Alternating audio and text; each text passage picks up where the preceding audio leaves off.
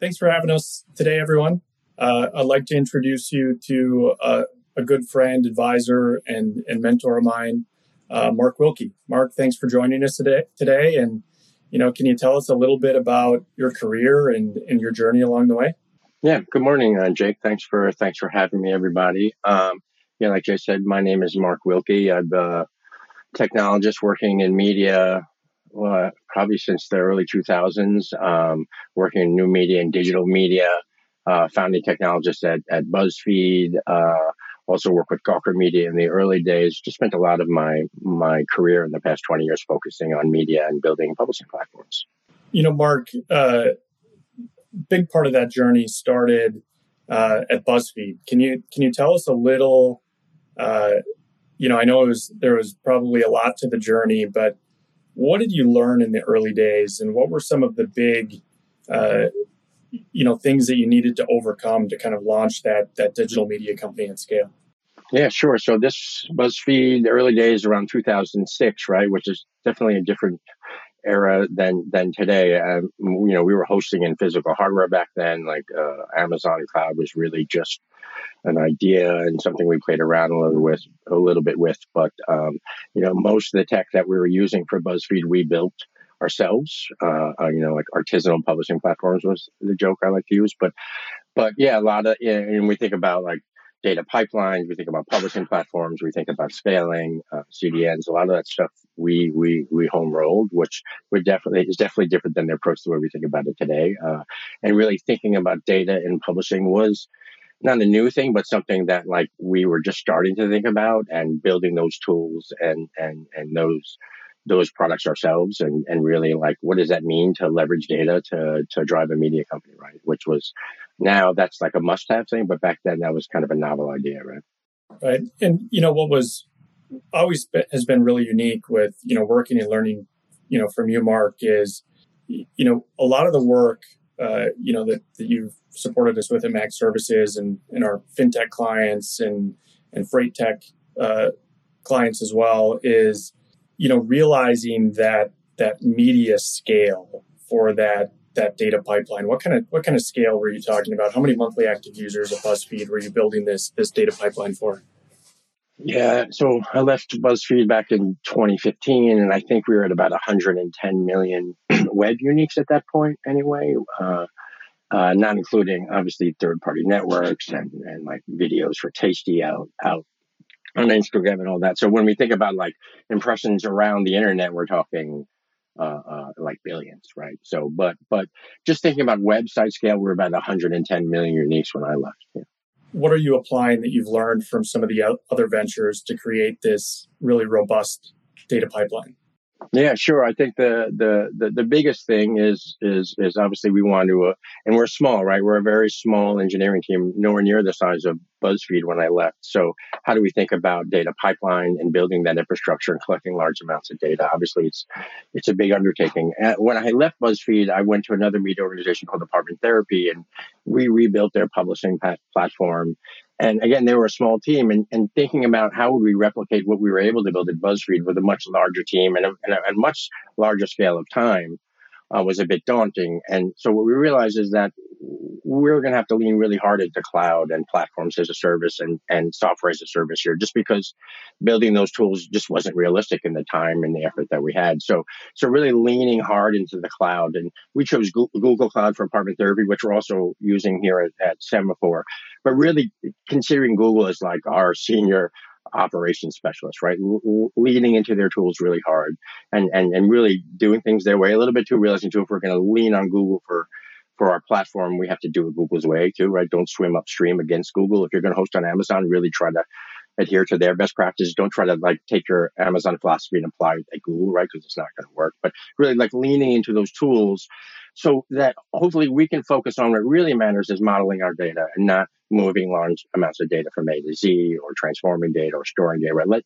Let Google, we're leveraging BigQuery for our data warehouse.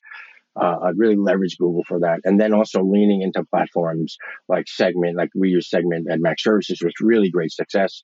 Or Snowplow is another option, but I think we're really looking at Segment as a solution for us. But really leveraging these platforms to connect sources to destinations, allow us to move data easily, I like to joke nowadays as an operations person, I spend a lot of time pushing buttons as opposed to like building services. But I think that's really valuable because it allows us then to focus on what really matters is that now transfer and informing that user behavioral data in a way that's valuable to us, right? Really focusing on getting the insights we want on those data transformations and not spending all the time and the energy we spent at BuzzFeed, right, which is trying to build these data pipelines, trying to capture the right events, well-formed in the right way, getting them to the right place, right? Like, I think people really underestimate the effort it takes, even just building mechanisms to fire and validate like user behavioral events, right?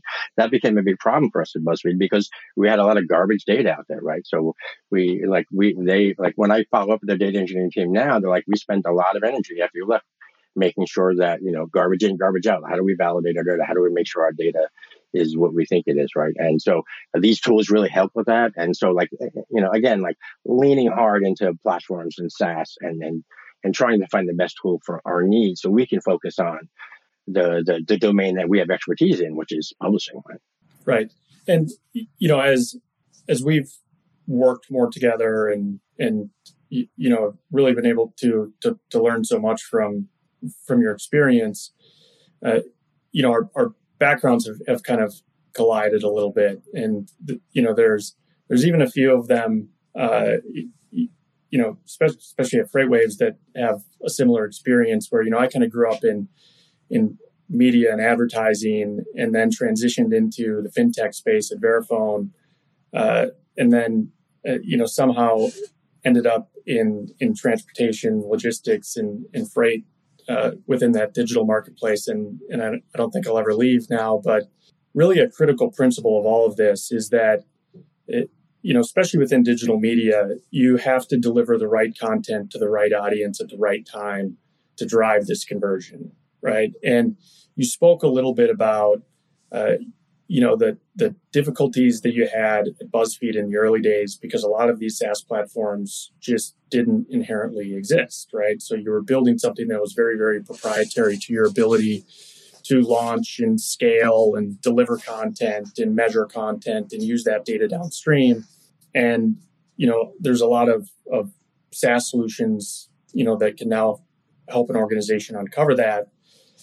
And when you view an incumbent, right, in any space trying to build this, what recommendations do you give, right, to their product team in terms of how do you do this with some speed and agility? Is a lot of it tied into, focus on your domain, right? The ability to just get that data structured as early in that data pipeline as you can to drive a moment of truth, because a lot of what we focused on, especially with fintech, because fintech is inherently a marketplace-based businesses, right? You're matching supply and demand, and freight technology is becoming, so much more digitally focused at that as well. How do you use it for liquidity, right? When you think about liquidity as a metric, where does that come into focus when you're starting to build this data pipeline?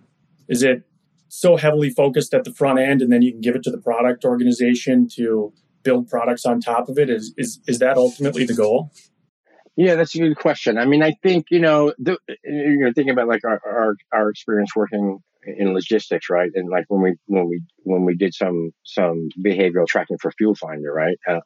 I think we start from that like behavioral tracking plan, right? Which is just like, what user behavior is going to be important to us, right? And that's what the starting point is, right? And like making sure we get the right behavioral events and getting the right information so we can get insights from that. So like, and that's the nice thing about using tools like Segment or even Snowplow, which is, right, they give you this nice facility to build tracking plans, to structure them, right, create a schema, which is basically, this is what our tracking is, the plan needs to be invalidated. So we're getting that right event data into our data warehouse, right? So from there, we can start making some interesting insights, right? And that's a little bit of an evolutionary thing as well, right? Which is like the initial tracking plan you would build is not going to be the right one, right? So this idea to be able to easily iterate and move through it, like, I think the interesting thing too is when I think about this as a data pipeline, right? There's this idea of like, we're dealing with a logistics company and they have their transactional data, which is which is you think about that in a different way, right? But when we think about like behavioral data,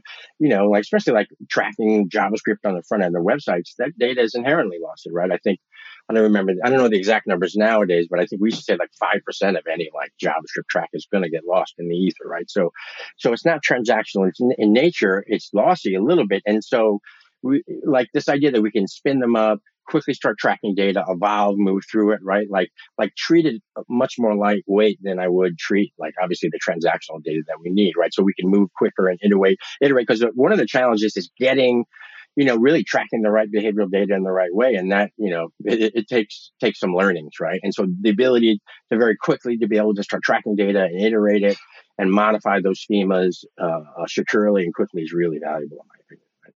I agree. And, I think that transactional and behavioral data, becomes really important, right? And they've become these known marketplace principles, right? It's a known marketplace principle that nearly a marketplace-based business in any industry will rely on to convert a user to do a thing, right? And in order to convert a user to do a thing, you need first-party data, which freight and transportation logistics marketplaces inherently have, right? They know who the user is, they know who the carrier is, they know who the customer is. There's usually some sort of transactional data that also exists with that user, right? So they inherently have a benefit as long as they can use it to build products downstream, where a lot of organizations within this freight marketplace, which we've observed, is following these marketplace principles, right? And the marketplace principle to conversion when you're connecting supply and demand is trying to influence this cash conversion cycle, right? So how do you pay one side faster to influence their decision to do a thing, right? To book freight. But how do you also pay them faster and then invoice a customer faster so the intermediary can convert their cash sooner, faster in that cycle? And a lot of the behavioral data that we try and introduce to this entry point of the data pipeline that you've done a great job of explaining is, why did the user show up and where are they in the path to purchase, right? Are they shopping for freight? Are they about to deliver freight, either for you or for another broker or shipper that they work with? Are they looking to provide tracking, or are they waiting to get paid? And what's the most important thing that you can do for the carrier or the carrier can do for you in that moment, right?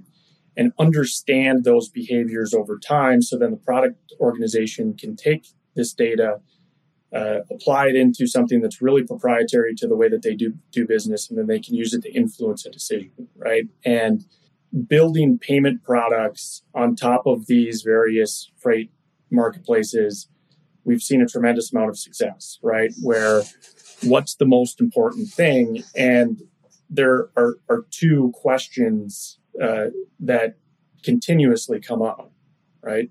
Where's my stuff and where's my money, right?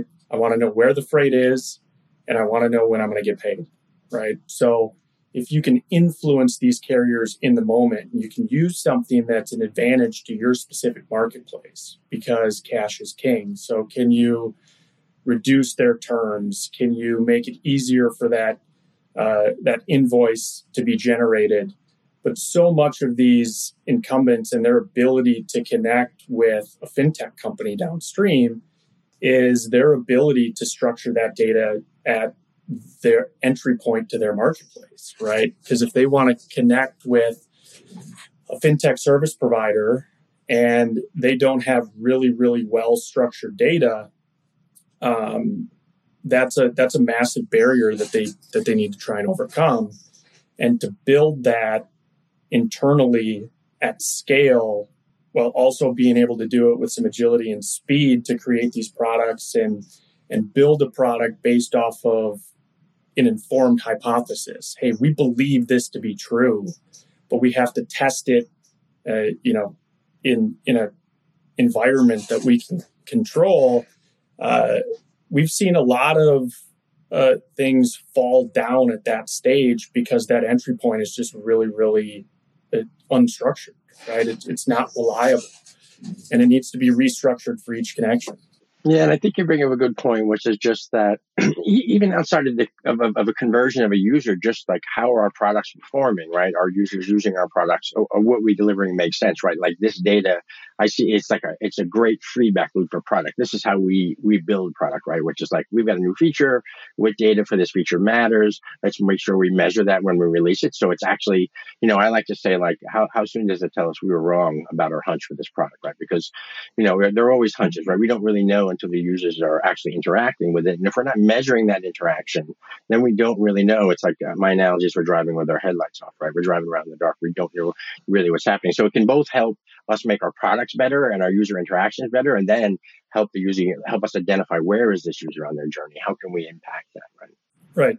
Right. So that's what, I think has been a lot of fun is these various worlds continue to collide, right? I mean, we're having a conversation right now where, supply chain meets fintech, right? Where there are so many nuances about these two industries that are so natural together, right?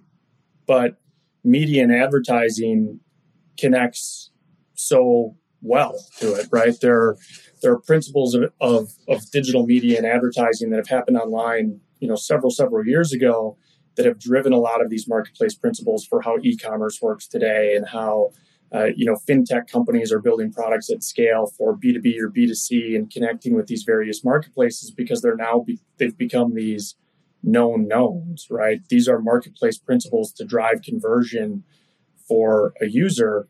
And, cash is king.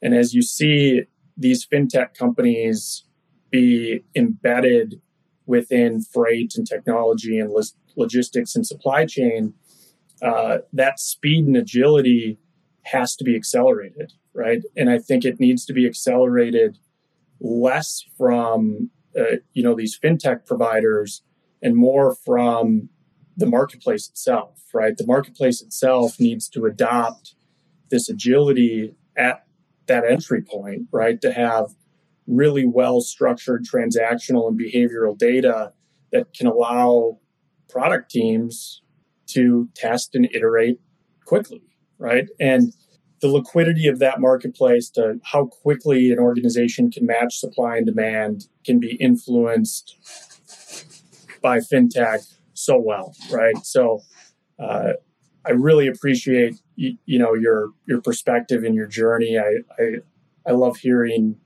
the stories never get old, right? Of what your team did at BuzzFeed in the early days, and I'm really excited to see how you bring that to life at Semaphore as you get this digital media company off the ground.